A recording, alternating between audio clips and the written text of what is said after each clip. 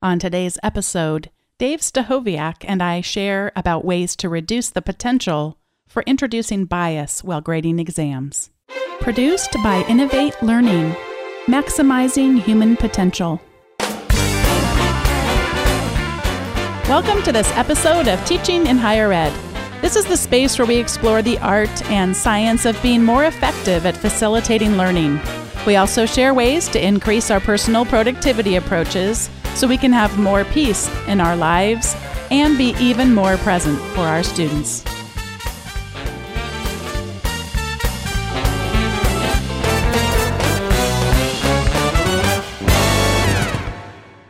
Welcome to episode 67. This is Bonnie Stachowiak, and today I'm again joined by Dave Stachowiak. Welcome back, Dave. Hey, I'm glad to be back. Thanks for having me.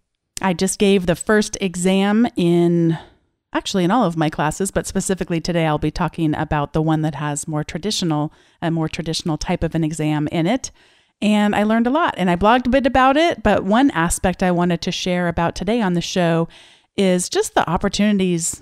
Opportunities sounds good. The potential that we all have to be biased when we're grading exams. Yeah, you had really been a teacher for me in this way. I remember seeing you do some of these things early on and just how you tried to reduce your bias in your grading and thinking like, wow, that's really interesting that you're thinking of it that way, and also a lot of work, and also really cool that you did it. And so I think that since those earlier days, you've figured out some ways to be really efficient with this as well too. So I'm excited to explore more of that today. Yeah, and I always want to be cognizant that I've never completely fixed the problem, because all of the things that I'm going to bring up, even though I have strategies and approaches for reducing that potential bias, we all have that within us, and I think being cognizant is important to do. One thing to start out talking about some of the risks of bias in grading exams, we start out with the halo effect. And Dave, I know you and I know a lot about the halo effect because it comes up in hiring. And we're interviewing someone and we discover something that we like a lot about them. And then that overflows into other areas and potentially clouds our vision. It also can happen in the reverse. So it may be something negative about someone. We learn about them early and can't quite shake that to be able to truly evaluate their potential in a job. Well, that comes up in terms of grading exams too. Well, and the classic example of this would be on both those ends. There's a student that we really like and we've developed a relationship with, and they always participate in class. And so we can see their name on the beginning of the paper. And even if we don't think about it consciously, we are subconsciously predisposed to maybe think about, oh, this is going to be a good paper. And the opposite's true too. So someone who's not engaged in the class maybe has not done well in previous assignments. And so we click on that paper to open it up to read it, and maybe we're already thinking like, oh, I hope they did better this time. We've already got that negative bias in our minds. We'll be talking a little bit later about how to reduce the likelihood of being affected by the halo effect. But I want to just go on to the next one, which is what I call the exam-based halo effect. So let's assume that I'm able to reduce the halo effect related to that person.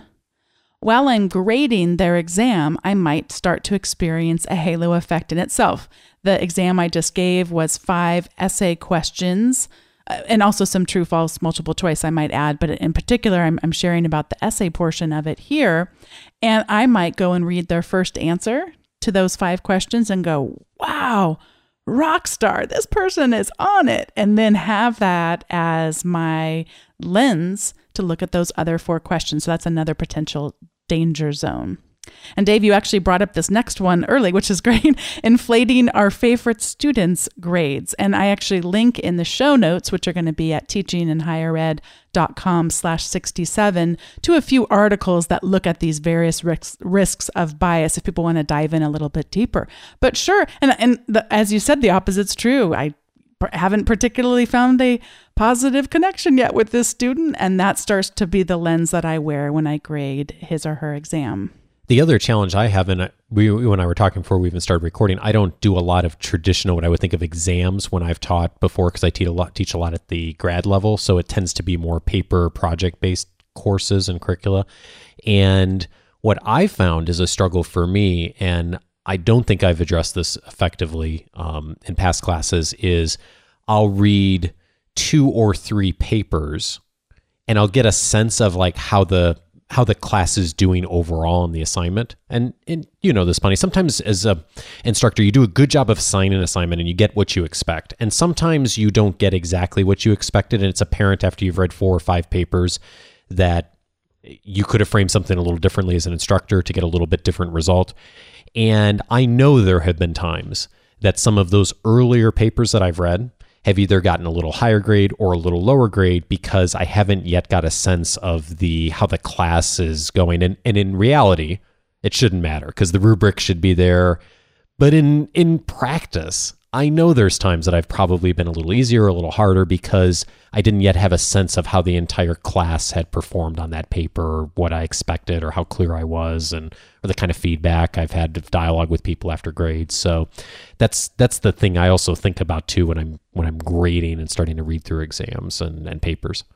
That can happen. You're describing it as within you grading the exam, but it also could happen just within having graded their past assignments. Vikram David Amar calls this the expectations effect.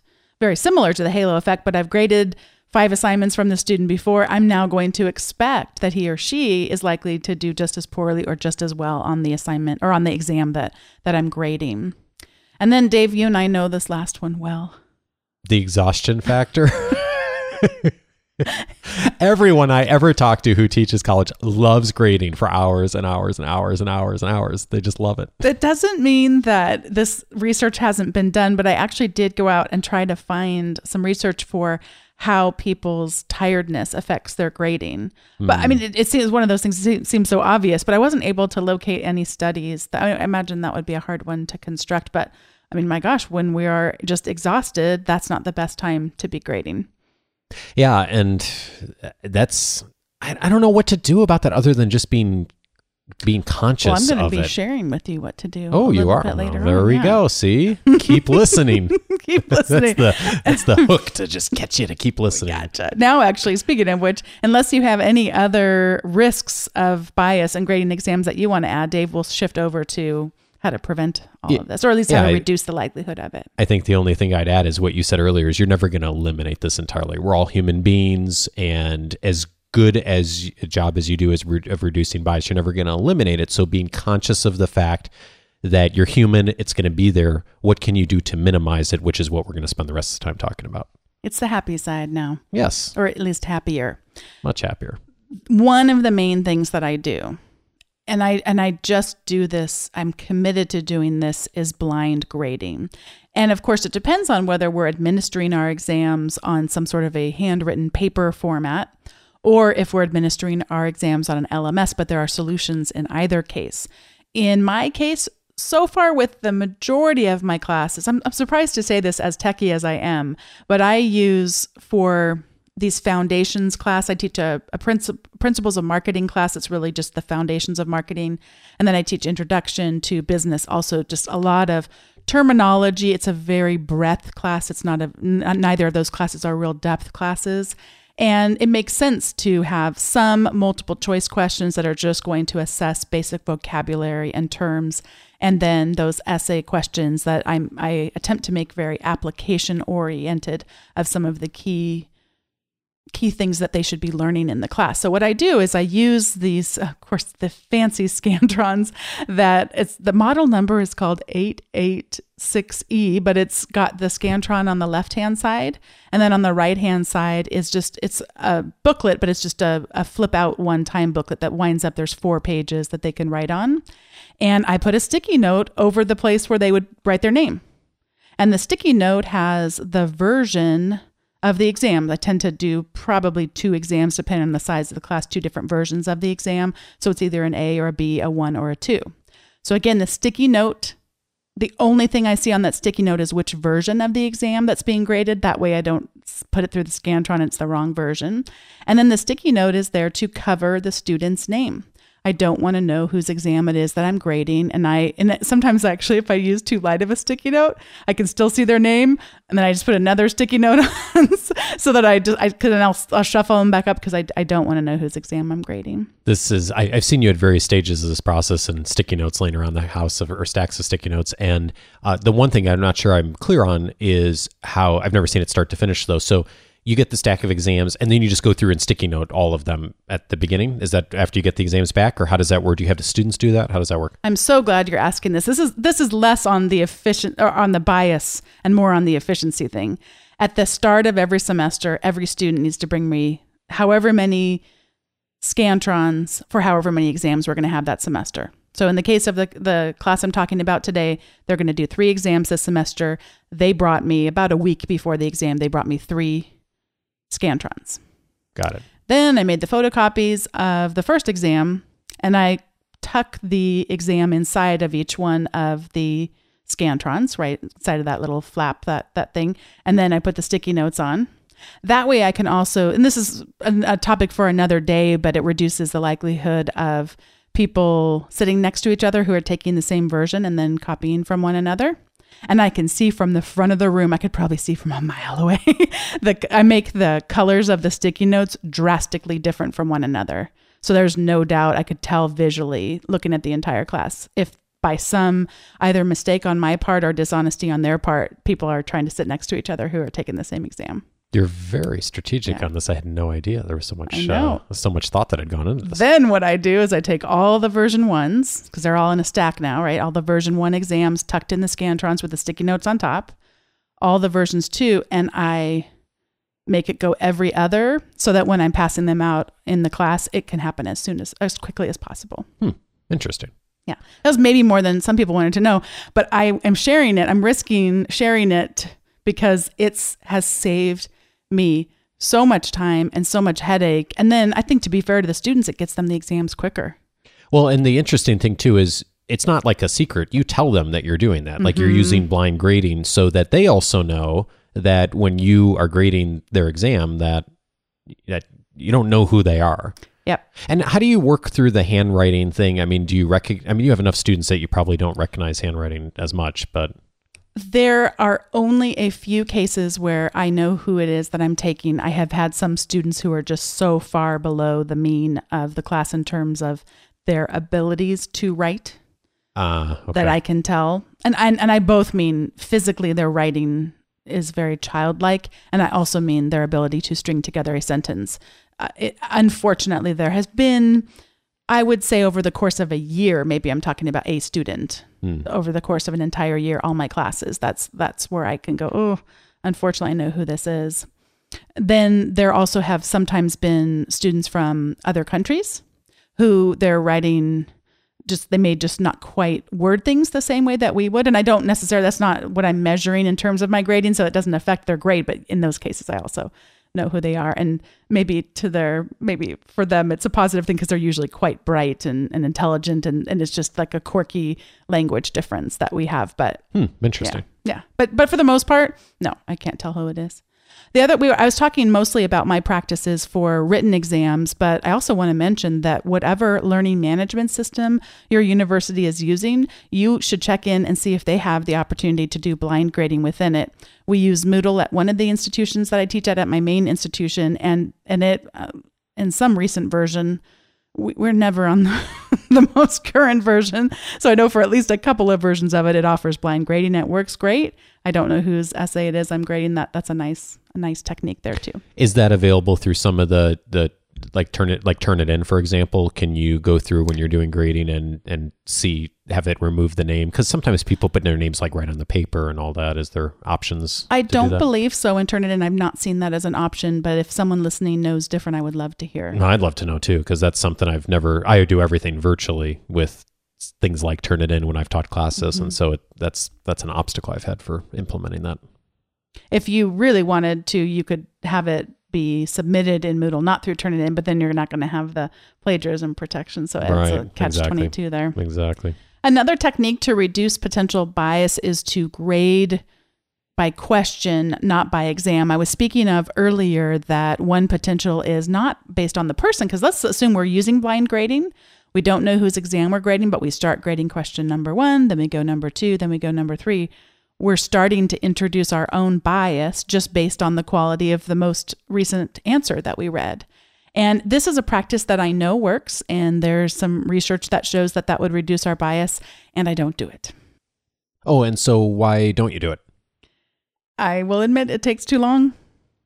Because so in that case, you'd have like a essay question 1, you'd read on one exam, and then you'd have to go to the next exam, read essay question 1 Yes. through the whole, so like 90 people. Yes. Yeah. Times however many questions.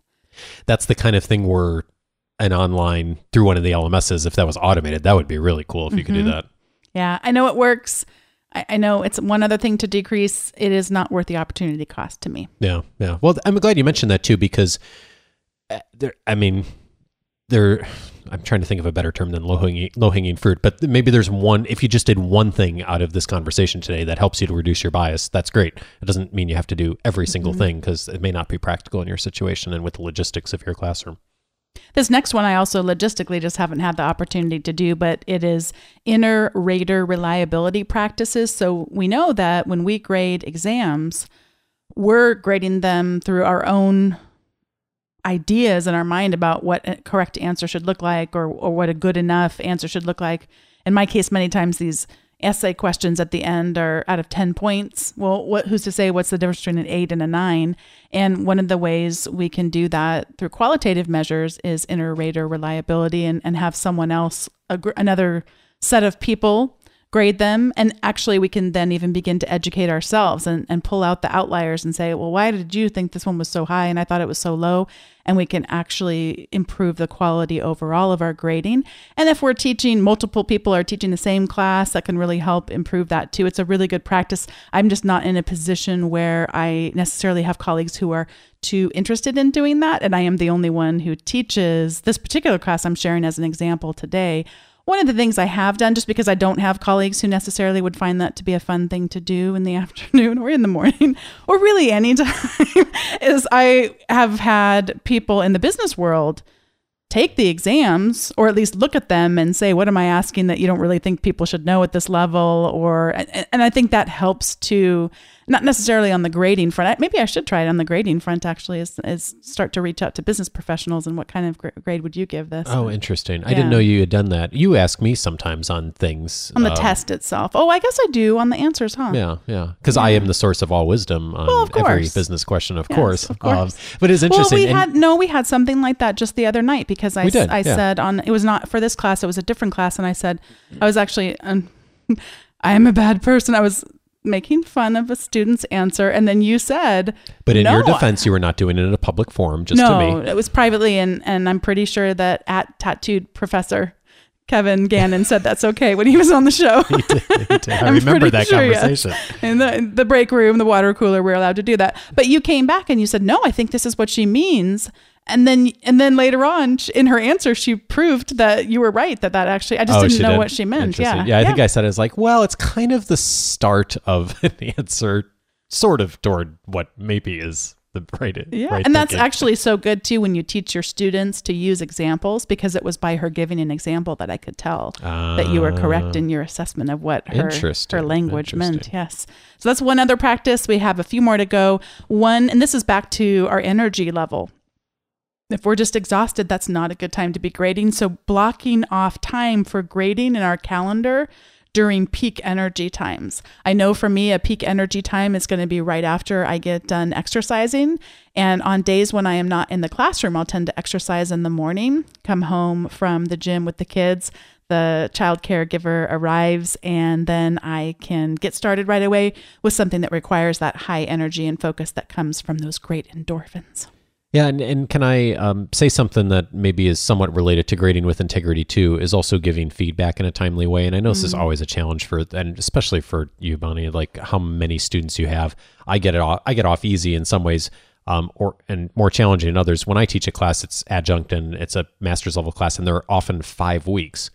So if the first assignment isn't due until week 2, and I take a week and a half to grade it, it's like practically the end of the class before someone even has one first data point of how they're doing in the class and getting some sort of formal feedback. So I think that that's something really to consider if you are running classes that are more abbreviated, and very much the model of a lot of universities are doing more, what's the word I'm looking for? Shorter? Yeah, shorter. There's a better word for this, though. I don't know why I'm blanking. Truncated? Truncated classes, where you've got this really fast schedule. You need to also get grading back fast. And so I try to make a practice whenever things come in is I'll block out, when I write the syllabus and I'm teaching a class, for 5 weeks, I'll block out time that next morning after the papers come in so I can literally get them back to students within 24 hours. And that way, we can even talk about it the next class period, and I can talk about, what I saw in the papers. And so that comes along with integrity too, of like, you want to give people feedback in a short class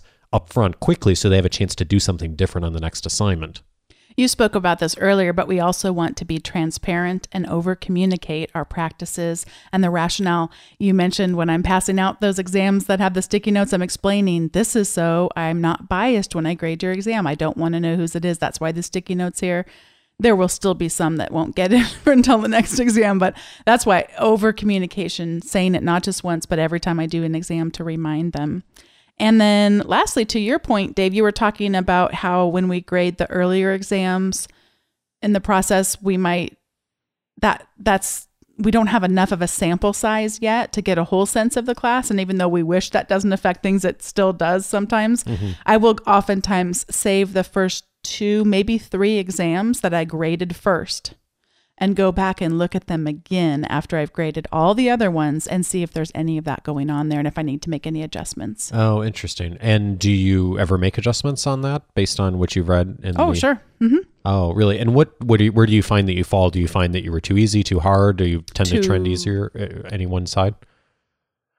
Or does it just depend on the assignment? It depends. I think mostly too hard.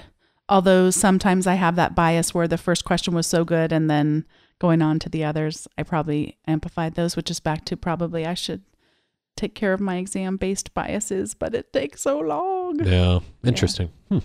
Anything else, Dave, that you want to add about having less bias when we are grading exams? Yeah, I think just to reiterate what we mentioned earlier of do one thing. So do something. And maybe it's covering up the name, or maybe it is thinking about the process you're using when you're actually sitting down the grade or the timing. Any one of those executed well will do you probably better as far as reducing bias than trying to do a little bit of a bunch of them. I'm sure, Dave, and I missed things too. We would welcome any additional ideas you have for us and the rest of the community at teachinginhighered.com/67. This is the point in the show in which we do our recommendations. And I want to recommend, I know I've mentioned before on the show that I really love music. And that's something that I like to always have going before every class. And sometimes when they break up into groups, I'll play a little bit of music too. Well, one recommendation I want to have for all of you is to ask your students what they want to listen to before class. And I was just introduced to a new artist by a student who I asked that question to yesterday, and here's who he introduced me to. Baby, baby, baby. This is Leon Bridges. He's singing Coming Home. But we played the whole album, and we didn't have time to play the whole album, but throughout the day, I played the whole album, and it's great. And I was so glad that I asked him, and now I have that connection with him and a new album to listen to on Apple Music. I love that human connection you bring into the classroom with your students. Like, you're always playing music and talking to them about what's of interest to them personally. And it's just really neat that you do that. It's really a selfish thing. Just want more good groups to listen to. Everybody wins. Everybody wins. It's a great video actually on YouTube. I linked to it on iTunes, but you can see him on YouTube. It's a great kind of old school video. Nice. Very cool. All right, Dave, what would you like to recommend to the listeners today? I am going to actually recommend a show from my podcast, Coaching for Leaders, which airs every week like this show. And I recently aired an episode called How to Be Present and Productive. And it was with a guest named Jeremy Kubicek. And he's the author of the new book for leaders, 5 Gears, How to Be Present and Productive When There Is Never Enough Time, which is a very attractive title to me. But what was really fun was the conversation that came out of it. He's basically looked at how you interact with people, and this is just as applicable for faculty of how you interact with people on a daily basis and what mode you are in depending on what's most appropriate for the situation. And he uses a driving analogy, the 5 gears, like a stick shift of a car, in order to communicate that. And it's one of those models that it just intuitively really made sense to me and helped me think about the time and where I put my energy each day. And it's definitely given me lots to think about. So if that is of interest to you and you're looking for a good model for how to think about how you're using your time well and how to be more productive, coachingforleaders.com/211, episode 211 is where to go. Since Dave and I both have our doctorates in leadership, I will confess to having a bias against, sometimes you'll have someone on your show and I go, oh, it's another 4 things to do this and 5 things to do this. And I kind of shut off. And I did that a little bit with this idea in the beginning because it seemed like, oh, it's going to be another one of those self-help book kind of things and not research-based and probably not going to be particularly helpful. So I kind of went into it with more of a negative mindset, but I do enjoy listening to you talk. Oh, well, thank you. I kept with it. And it's a good thing you married me. I was really blown away though, because even though, I mean, it's a simple model and it is of course an analogy, so it's not going to be completely research-based, but it just to introduce the power of introducing vocabulary that is in common in a culture can be so helpful. And one of the things he talked about was with his coworkers, how sometimes one of them is in a different gear than he is, and it's not appropriate for the situation. And they literally even have sign language they'll do to each other of holding up the number of fingers for the gears. I don't want to give too much away other than to say just the power that can be. I think this would help people listening, both in terms of communicating better with faculty, with students, and then also in your own families and with loved ones, just being able to, forgive the extension of the analogy, but shift gears to just have healthier relationships and be more healthy yourself. Yeah, and I think about that a lot in the terms of the show of what can be brought in that's not just kind of like a 3-step or 5-step thing. But what's really unique and different, and I really like this model that it's unique and different and frames things in a really simple way. So that's my recommendation for this week. Well, thanks so much, Dave, for being back on the show today. It was great having you here, talking about things we can do to reduce bias. And I just want to let people listening know, even though I have enjoyed having Dave here these last 2 weeks, Dave's going to be gone for a while because I've got some great guests booked for the coming weeks. So lots of great topics to look forward to. I hope you'll keep listening and we'll see you around soon. As always, if you have yet to subscribe to the Teaching in Higher Ed weekly update, you can do that at teachinginhighered.com/subscribe. Why would you want to do that? Well, you're going to get the show notes to every episode automatically in your email, along with an article on teaching or productivity. And when you first subscribe, you will get the free e-guide for 19 tools to help you use technology to facilitate learning. Which, by the way, is a very cool guide. So if you haven't gotten that, Bonnie wrote the whole thing herself, and it's got lots of ideas on how you use things. And would also love to have other people be able to discover the show beyond you. So if you'd share it with friends, and also consider writing a review or rating it on iTunes. You can do that at teachinginhighered.com/iTunes. And we'd love your feedback at teachinginhighered.com/feedback. Thanks for listening.